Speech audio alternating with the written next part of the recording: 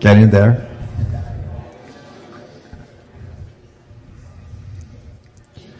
All right.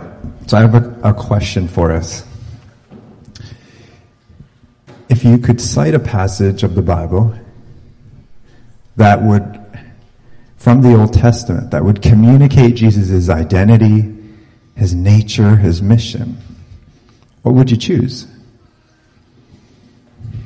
A passage from the Old Testament, and a lot of the New Testament is going to talk about Jesus.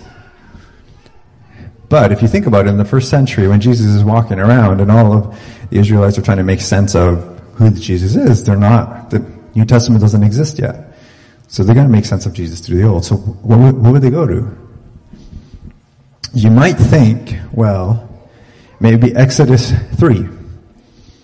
Because there God reveals himself and what he's like to Moses, where he says, I am the God of your father, the God of Abraham, the God of Isaac, the God of Jacob. And Moses hides his face because he's afraid to look at God. And the Lord says, I have seen the misery of my people in Egypt. I have heard them crying out because of their slave drivers. And I am concerned about their suffering. So I have come down to rescue them from the hand of the Egyptians and to bring them up out of that land into a good and spacious land. You could say, well, this is what Jesus is like. He sees our misery. He hears our cries. He's concerned, and so he's come to rescue us and bring us into the new creation. Jesus does do that, but Matthew doesn't use that passage in his gospel. Maybe you'd say,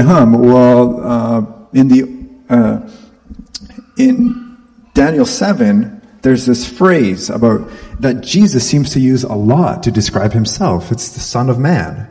Jesus calls himself the Son of Man all the time in the Gospels. And in Daniel 7, we see that, where Daniel says, in my vision at night, I looked, and there before me was one like the Son of Man, coming with the clouds of heaven. He approached the Ancient of Days and was led into his presence. He was given authority, glory, and sovereign power. All nations and peoples of every language worshipped him. His dominion is an everlasting dominion that will not pass away, and his kingdom is one that will never be destroyed. Yeah, Jesus is the Son of Man.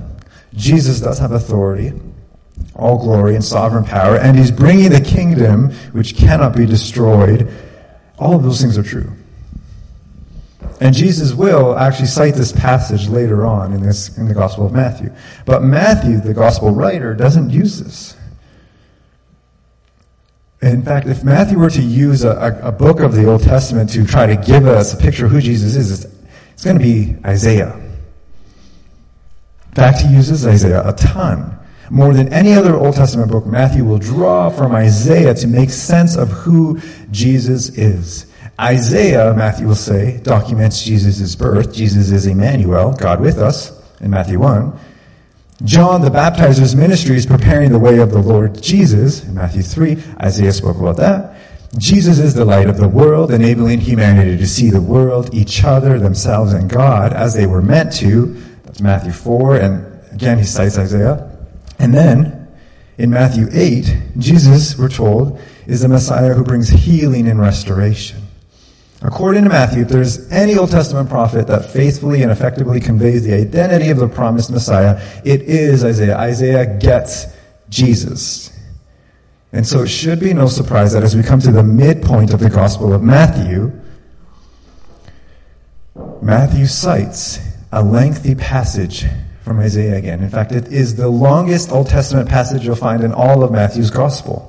And as one guy I read put it, Isaiah's prophecy paints the entire Christ. Matthew wants us to get who Jesus is, because if you get Jesus the way his disciples eventually do, you will come to him.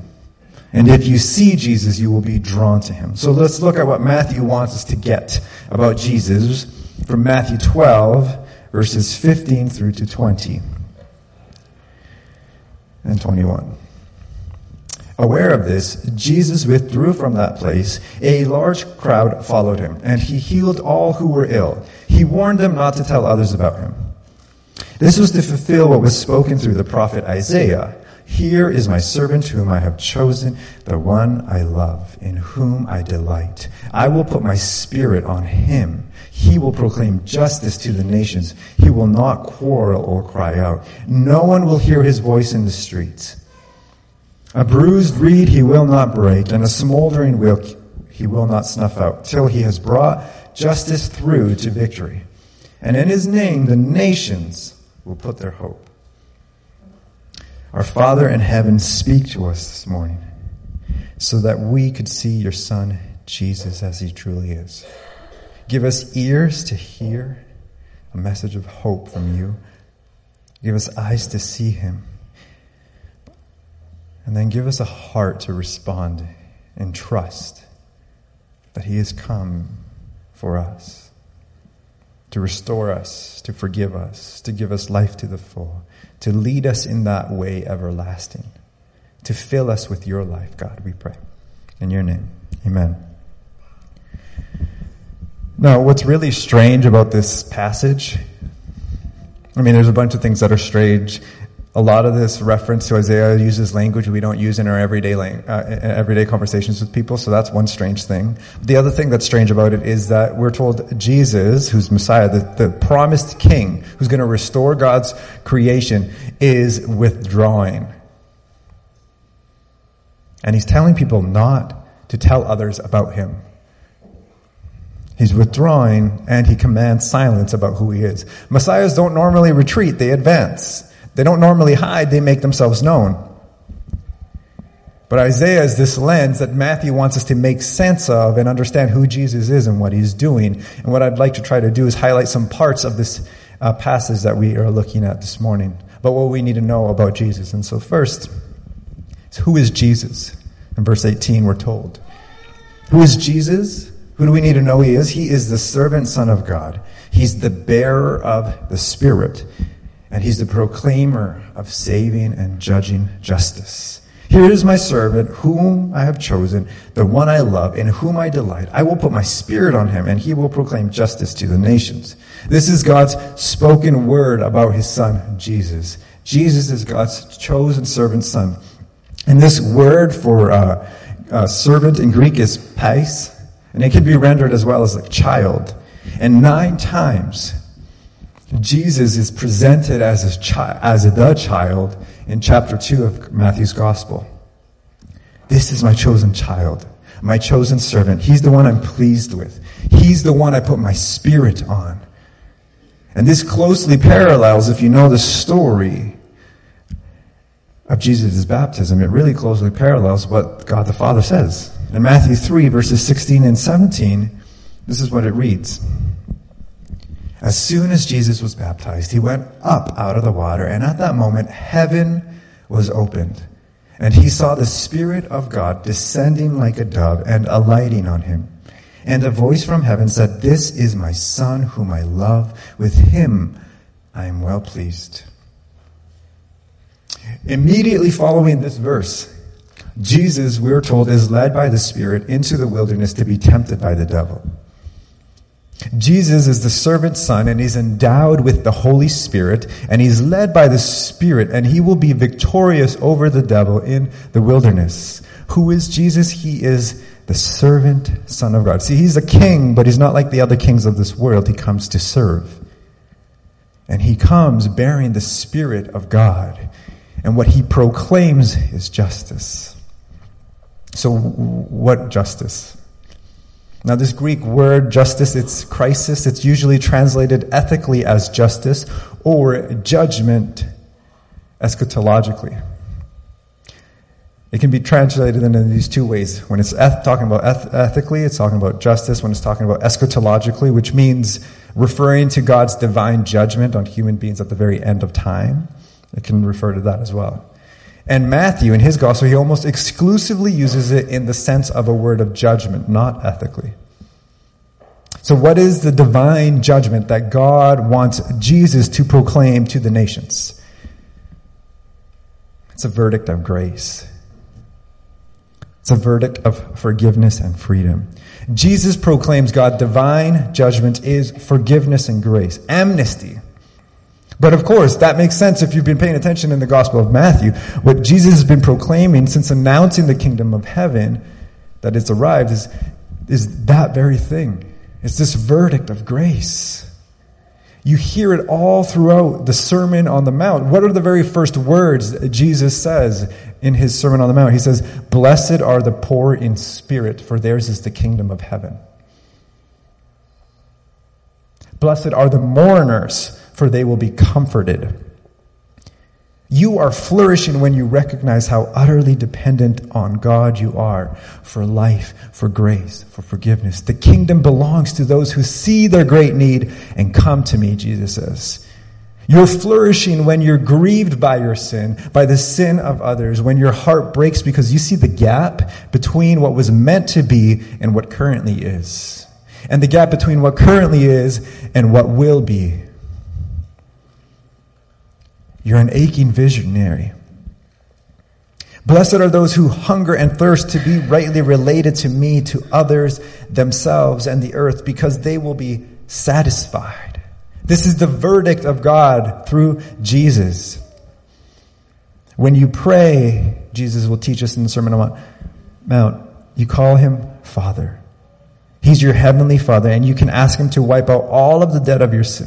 You can ask him to wash away all of the stain of your sin, all that would separate you from him, all that would separate you and hinder you from experiencing the life he intends. God's verdict for you when you turn and enter into my kingdom, says Jesus, is forgiveness. Not bitterness, not fear, not hatred, not anxiety, but release from all that inhibited you from experiencing the life he intended for you to experience. Jesus is God's chosen son and servant, endowed with the Spirit, and he proclaims God's saving and judging justice. And he proclaims it to you and I today. Now, how does Jesus go about proclaiming this, ministering to others? What is Jesus' way of being? Well, we're told how he goes about ministering to others in verse 19. We're told in verse 19, he will not quarrel or cry out. No one will hear his voice in the streets. What Matthew wants us to see about Jesus is, look, there are these religious leaders who reject Jesus' claims to be the Messiah, who is bringing the kingdom of God on earth, despite the fact that they witnessed Jesus healing people, forgiving people's sin, teaching about what it's like to live in the kingdom of God.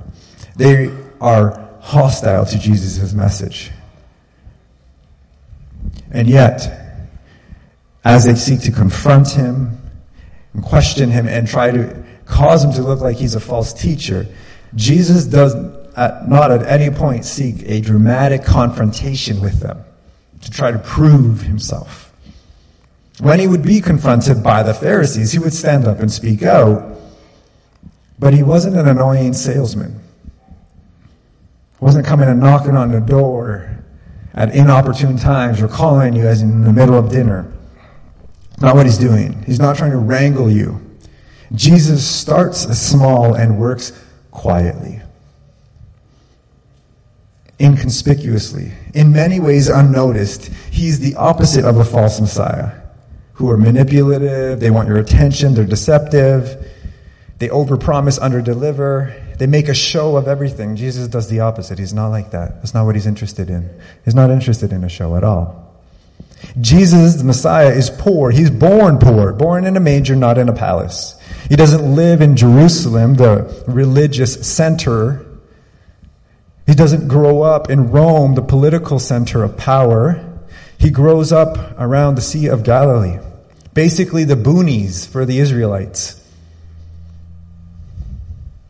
He starts his revolution with 12 disciples, and they're not the smartest guys, they're not the richest guys, they're not the people you think of starting a revolution with, the ones who could be most committed, who will just do and be highly strategic or anything like that. They're fishermen. One's a tax collector. By most people, most of the Israelites, he's considered to be a turncoat because he's working with the empire. Another one's a religious zealot, trying to zealously overthrow the Roman Empire. And Jesus says, all you come, follow me, and I'll make you into something you are not. They are impatient, we see throughout the Gospels. They're slow to learn. They're judgmental at times. They're sleepy. They don't exactly proclaim this picture of being mighty, sharp, consistent, determined, strong, with lots of access to wealth and resources. And yet Jesus chooses them. He wants them to be with him all the time.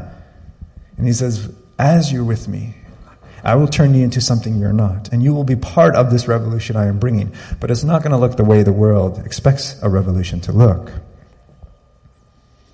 The smallness of his beginnings did not make Jesus anxious or insecure as he started out his ministry. And as Jesus is tempted in the wilderness by Satan, we see this powerful example of this quiet faithfulness.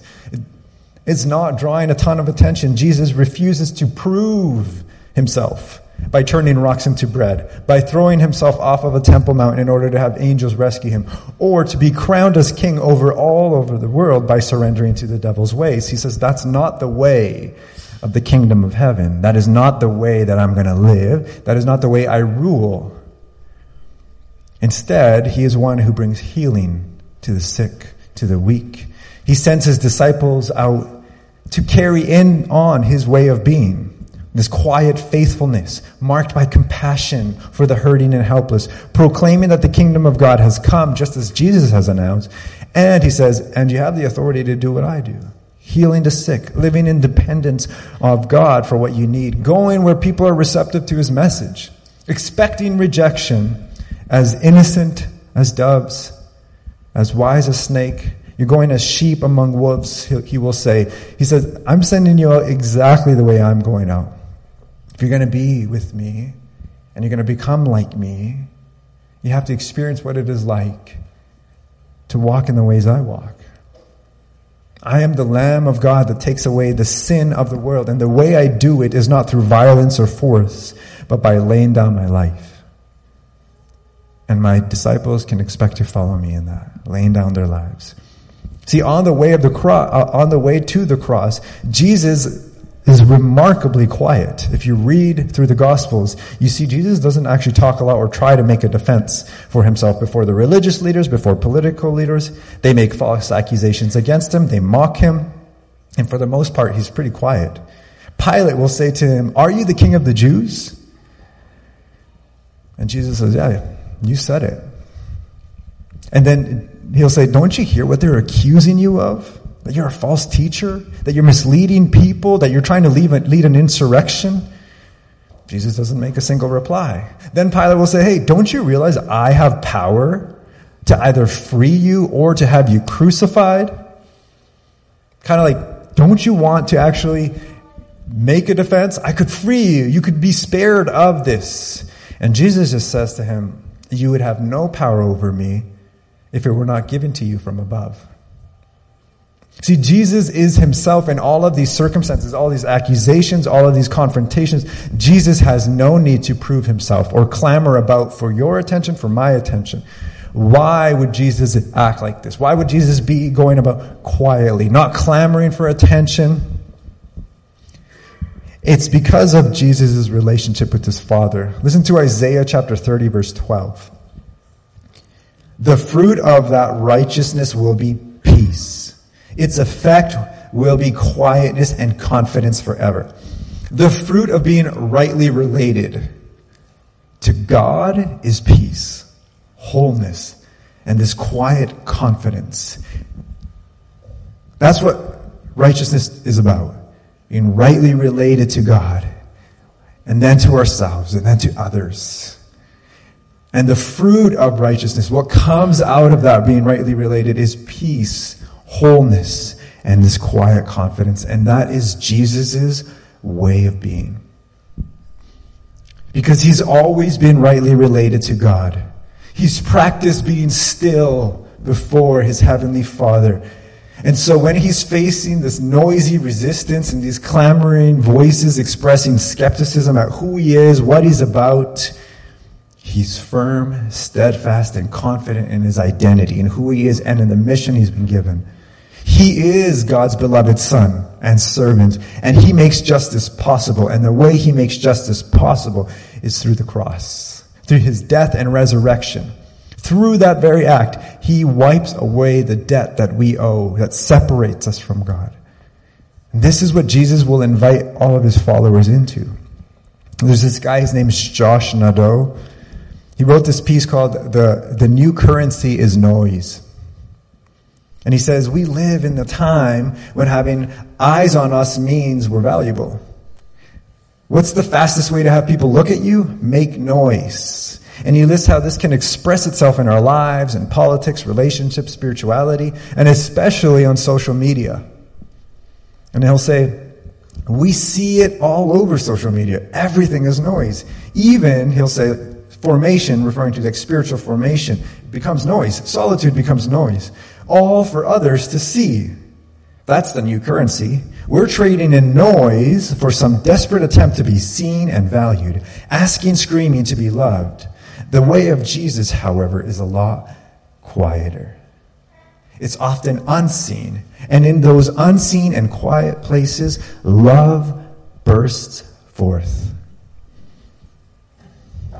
See, Jesus is not going about his ministry clamoring, saying, everybody look at me. Let's get some flyers out there and tell everybody. The way that Jesus does his ministry and heals and calls people into life is in this quiet and gentle and gracious way. That's why Jesus will say, come to me, all you who are weary and heavy laden, and I'll give you rest, for I am gentle and lowly. It's who he is. He knows who he is. He knows what he's about. He doesn't have to go about proving himself. And the love that he receives from the Father is what he's able to pass on. So he's not clamoring for other people's love. Part of learning for us to walk in the way of Jesus is receiving the justice that Jesus proclaims. Grace for you. You are forgiven. You are loved. You are made right with God. You have peace with God. You are made whole. You have access to the throne room of God. You are adopted into the family of God. He is your heavenly Father, and he loves to take care of you. Your physical needs, your material needs, your spiritual needs. You are a citizen of heaven, endowed with the same Spirit that empowered Jesus in his ministry and raised him to new life. You have God's attention. You don't got to clamor for it. There is never a time when he is not aware of you, not caring for you, not waiting to be gracious to you. Part of learning to walk in the way of Jesus is receiving his attention and love, and then going out and meeting others and pointing them in the direction of the one who has the words of life, whose words are able to actually release healing, whose words restore, empower, direct, encourage. And we can only do that as we ourselves come to him and find our sense of worth in what he says about who we are, about what he wants us to be part of. But then in verse 20, we read something else about the way he goes about his ministry, about his way of being. We're told, a bruised reed he will not break, and a smoldering wick he will not snuff out. What this is about is that Jesus goes about his work cherishing broken people. Cherishing broken people. The reed was a symbol of weakness. And a broken reed was weakness that borders on collapse. Something that is close to just on the verge of breaking down. A smoldering wick is a flickering wick. A flickering flame that's almost consumed. There's barely anything left. A smoldering reed and a broken reed and a smoldering wick are the undistinguished. They're the hurting, the helpless, the marginalized, the weak. They're so hurt they have this diminished vitality. And what we see in the Gospel of Matthew is these types of people and their pain and hardship in Matthew's chapter 8 and 9. People who have different challenges that they're facing. They tend to be the outcasts. And what does Jesus do? He gives them special attention. He cares. He won't snap off that reed. He won't snuff out that flame. This is meant to be this ironical kind of understatement, meant to express that he will especially cherish broken people. He won't break you off. He's the savior of the weak, of the broken, those who feel like they're failures, like they need help, like they're drowning. So what? You might think. That's great. I've heard all of this before. Think about what this means for us. Jesus is bringing the kingdom of God, but look about how he's bringing it into our world. It's completely upside down from the way the world expects a movement to begin. Most revolutionary leaders do not have time for the weak. Bruised, broken reeds, smoldering, flickering flames, they're not the candidates for a movement. You want someone who's strategic, who's committed, not weak, floundering failures, the sick, those bordering on collapse. But Jesus says, yeah, but I have a penchant for working with the bruised rather than the polished reeds. I am drawn to the flickering flames more than those glowing flames. I won't scream and shout to get your attention as some clamor about for it. I won't bring the kingdom with force, manipulation, or violence. I will work quietly and gently. And that is why you're blessed if you're not offended, because I'm not the Messiah you expected. You're flourishing if despite all of the suffering and hardship and confusion, you still hold on to me. You're flourishing if despite all of the hardship, you still call me good, faithful, and true. And if you feel like you're at your wit's end, if you feel like you don't have enough faith, enough peace, enough capacity, I am drawn to you. My heart is moved to compassion for you, and I cannot help but draw near. See, the first lines of Isaiah tell us that Jesus is the servant Son of God, endowed with the Spirit. But these middle lines tell us the heart of Jesus. What is he like? He ministers quietly in the everyday things of our lives with this penchant for helping the broken and the weak. And it's not because he has no care for those who are doing okay. What this is highlighting, though, is those who recognize their need. Those who recognize the brokenness in our lives. Those who aren't so proud as to pretend that nothing is wrong in our life. And see, the remarkable thing is it's painful to acknowledge what hurts in our life. It doesn't always feel great. It's easier to stay busy, but when we begin to acknowledge it, it begins to really hurt. I've shared this in the past, but a number of years ago, I went through this thing called Freedom Session, and one of the things they have you do is acknowledge all of your hurts, ways people hurt you in the past. And going through that exercise made those past experiences more real for me when I would have to give attention to them, write them out, talk about how I felt, more real than I had felt when I wasn't doing that. It's like bringing up the pain, the discomfort, and acknowledging the unhealthy ways of coping in my life. All of that, though, when you bring in this passage, it's like, yeah, and Jesus is like, yeah, and when you did that, I just was so drawn to you. I'm not upset or surprised or overwhelmed by the pain in your life. I'm drawn to you and I care. I will not stuff out what feels like you're barely holding on. I will uphold and sustain you. I will draw near to you. And then in these final lines that we read in verses 20 and then 21, we get this promise. Matthew is basically summarizing the first little bit what Jesus has already been doing, but now he's pointing towards what Jesus will do through Isaiah's words. Till he has brought justice through to victory, and in his name the nations will put their hope. Jesus doesn't simply proclaim justice. He brings justice. He brings justice, that saving and just judgment of God. Jesus sees you think about that passage we read from Exodus. Jesus does see the misery of the world. And he does hear our cries. And he cares, and so he does come down to rescue and bring us into a new creation. I will not rest, Jesus says, until the world is put to rights.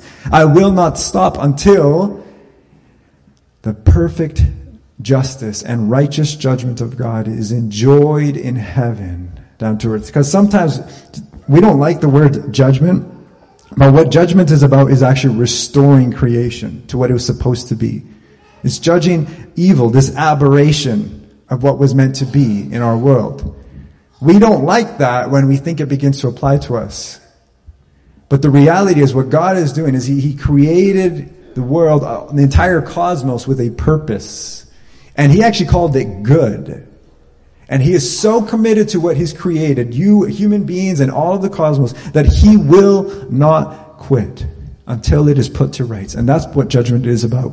Restoration and dealing with evil. I will not rest until the world is put to rights. Now, how does Jesus do that? How does He do it? The victory that He brings is won in His death and resurrection. That's what, again, it's another upside down thing. It's upside down. Through trusting His Father in heaven, even to the point of death, Jesus wins victory over the satanic forces, bent on destroying and enslaving humanity. And of course this makes sense, because what causes the beginning of destruction? What brings death into the world? What brings alienation and separation from God? It's just refusal to trust Him in the garden. Adam and Eve do it, sure, but as I remind my son, all of us do it. He's like, man, why did Adam and Eve do that? They messed everything up. I'm like, man, if it was you and me, we would have done that. There would have been a moment where we wouldn't have trusted. Humanity refused to trust. And that's why what Jesus does in the wilderness is so vital for us to see, is that He does trust the Father in that moment in the wilderness, and then He will trust the Father in the Garden of Gethsemane. And He'll say, look, I don't want this, but I want your will more than I want my own. So let your will be done. By trusting God the Father, Jesus wins a victory over our sin. Because as our representative, Jesus was perfectly obedient, and He enjoys peace and this constant right relationship with the Father. He won our peace with God. He had to wait on God 3 days to be completely vindicated. Jesus only did what the Father wanted Him to do, and the Father raised Him to new life. Ulrich Lewis, he says, it is precisely the non-violent Jesus who in the temptations rejected world lordship, who will be in God's name the one who will execute final judgment over the world. And it's nothing less than a complete miracle. Because it's so upside down from what you would expect a king to do. And then that passage from Isaiah says, it's in His name the nations will hope. In His name. Name in the Bible means a person. In the person of Jesus, the nation will hope. Why? Because if Jesus trusted the Father with His life, and the Father was faithful to Him, He will be faithful to us as we trust in Him. See, despite the ongoing presence of suffering and pain and sin in our world, despite the challenges we are facing even now, Jesus' resurrection enables us to live in anticipation of a future good. A future good. Jesus enables us to live and anticipate this future good for us in the coming days. And so we continue to come to Him. We continue to gather to hear from Him, to receive from Him, His body and blood shed for us. Because in Him we find our deepest nourishment, healing, and inspiration. Jesus enables us to live in this anticipation of future good for God's new creation, which He has begun in His people, but will extend it to all of creation. God dwelling with His people. God restoring us. Destroying Satan and demons. Giving us our resurrected bodies, like Christ already has. No longer bound by death and decay. And what we see in the Gospels is this picture of what it begins to look like. Bodies function the way they were meant to. Relationships being restored. People forgiving one another. People being forgiven by God and then extending that forgiveness. People no longer gripped by money, so they begin to give it away to others. People no longer gripped by being in control, and so they surrender it to Him and begin to let Him be the one who leads their life. You see that in Peter. Peter can't handle Jesus being arrested, and he tries to stop Jesus from doing that. What does he do? He slices off that guy's ear, and Jesus says, that's not the way my kingdom comes. It's not the way it works out. But when Jesus has risen and restored Peter, what does he tell him? He's like, there's going to be a point in your life where you're not going to be led by the way you want to be led. Someone else will lead you. Someone else is God himself. And that is the call for all of his disciples. Because although he is a king, he's a servant king, and he calls us to follow him in his way. And the king tells us who he is. I'm a servant. That's my way of being. And I invite you to walk with me in that. So, Father in heaven, Lord, we confess that this portrait of your Son, Jesus, your chosen Son, beloved Son and servant, is challenging for us, Lord, because of the different stories that we inhabit. Stories that tell us that actually it is through great strategy and strength that we can figure it out on our own. That it is through our money that we can solve all our problems and live comfortably.